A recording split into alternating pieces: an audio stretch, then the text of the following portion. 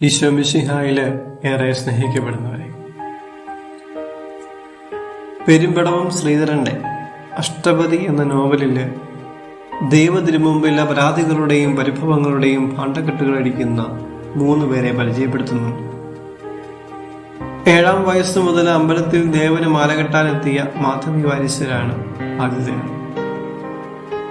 അവിവാഹിതയായ മാധവി ദേവന് മുമ്പിൽ ശോഭിക്കുകയാണ്. എന്റെ ദേവരെ, 7-ാം വയസ്സിൽ ഞാൻ ഈ അമ്പലത്തിൽ വന്നതാണ്. നിനക്കായി എന്തോരം പൂനുള്ളി, എന്തോരം മാല കോർത്തു. എന്നിട്ടും സമയമായപ്പോൾ എന്റെ കഴുത്തിൽ നീ ഒരു മാലയിട്ടില്ലല്ലോ. വാര്യരുടെ സങ്കടം അതിനപ്പുറത്താണ്. എന്റെ ദേവരെ, നിന്റെ എഴുന്നള്ളത്തിന് ഞാൻ എത്രയോ തവണ കൂത്തുവിളക്കെടുത്തു.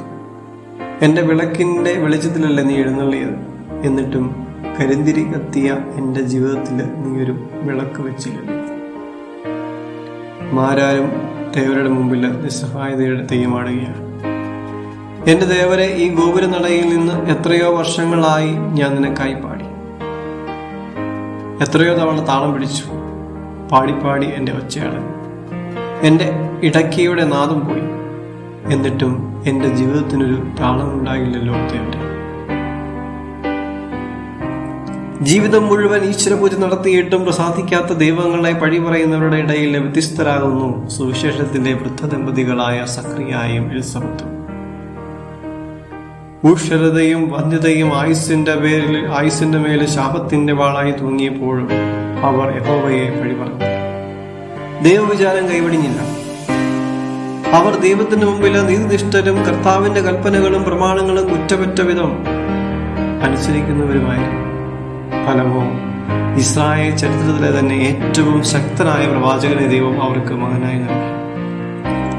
ഇന്നലെ വരെ ശപിക്കപ്പെട്ടവരെന്നും പരിത്യക്തരെന്നും കരുതപ്പെട്ടവർ ഇന്നിതാ ഇസ്രായേൽ ചരിത്രത്തിലെ സുവർണ ദമ്പതികളാണ്. ശാപമെന്നും കുറവെന്നും ശിക്ഷയെന്നും മുദ്രയടിക്കപ്പെട്ടവ ഒരുപക്ഷെ ദൈവിക ഇടപെടലിനുള്ള അവസരങ്ങളാവാം. അതിനാൽ ഒരു കാക്കയും നീ കല്ലെറിയണ്ട. അടുത്ത കർക്കിടകത്തില് പിതൃക്കളുടെ വെലിച്ചോറ് തിന്നാനെത്തുന്നത് അവനായിരിക്കാം. അസാധ്യതകളുടെ വൻമലകളെ പിഴുതെടുത്ത് കടലിലെറിയുന്ന നമ്പുരാൻ എലിസബത്തിന്റെ ഉദരത്തിന്റെ ഉഷരതയില് ജീവന്റെ തിരയിളക്കങ്ങൾ ഉയർത്തുകയാണ്. മക്കളില്ലാത്ത ശാപത്തിന്റെ ജീവിതം നയിച്ചപ്പോഴും ദൈവവിചാരം മറക്കാതെ ദേവാലയത്തിൽ ധൂമർപ്പിച്ച് പ്രാർത്ഥിച്ചുകൊണ്ടിരുന്നപ്പോഴാണ് സക്രിയായിക്ക് വെളിപാടിന്റെ വെളിച്ചം വെട്ടം കിട്ടിയത്. നമ്മുടെ പ്രാർത്ഥനാ രീതികളെ പുനഃപരിശോധിക്കാൻ ഈ ദമ്പതികൾ നമ്മെ ഓർമ്മിപ്പിക്കുന്നില്ലേ? രോഗം മാറാൻ, ജോലി കിട്ടാൻ, വീട് പണി പൂർത്തിയാകാൻ, കുടുംബത്തിൽ സമാധാനം ഉണ്ടാകാൻ, അപ്പന്റെ മദ്യപാനം മാറാൻ, വഴിതെറ്റിയ മക്കൾ തിരിച്ചു വരാൻ എത്രയോ തവണ പ്രാർത്ഥിച്ചു. 9 ആഴ്ച നൊവേല കൂടി. വേളാങ്കണ്ണി, ഇടപ്പള്ളി, ഭരണങ്ങാനം തീർത്ഥാടന കേന്ദ്രങ്ങളിൽ പോയി ധ്യാനം കൂടി. എന്നിട്ടും കാര്യങ്ങളൊന്നും ശരിയാകുന്നില്ല. ഇനി പ്രാർത്ഥിക്കുന്നില്ല. ദൈവം ബദിരനായിരിക്കാം. പിന്നെ പള്ളിയില്ല, പട്ടക്കാരനില്ല, കുതാശകളില്ല. നിരാശയും നിസ്സംഗതയും ബാധിച്ച് ഭൂതകാലത്തിന്റെ ശവകുടീരങ്ങളിൽ അടക്കം ചെയ്യപ്പെട്ടവരേറെയാണ്.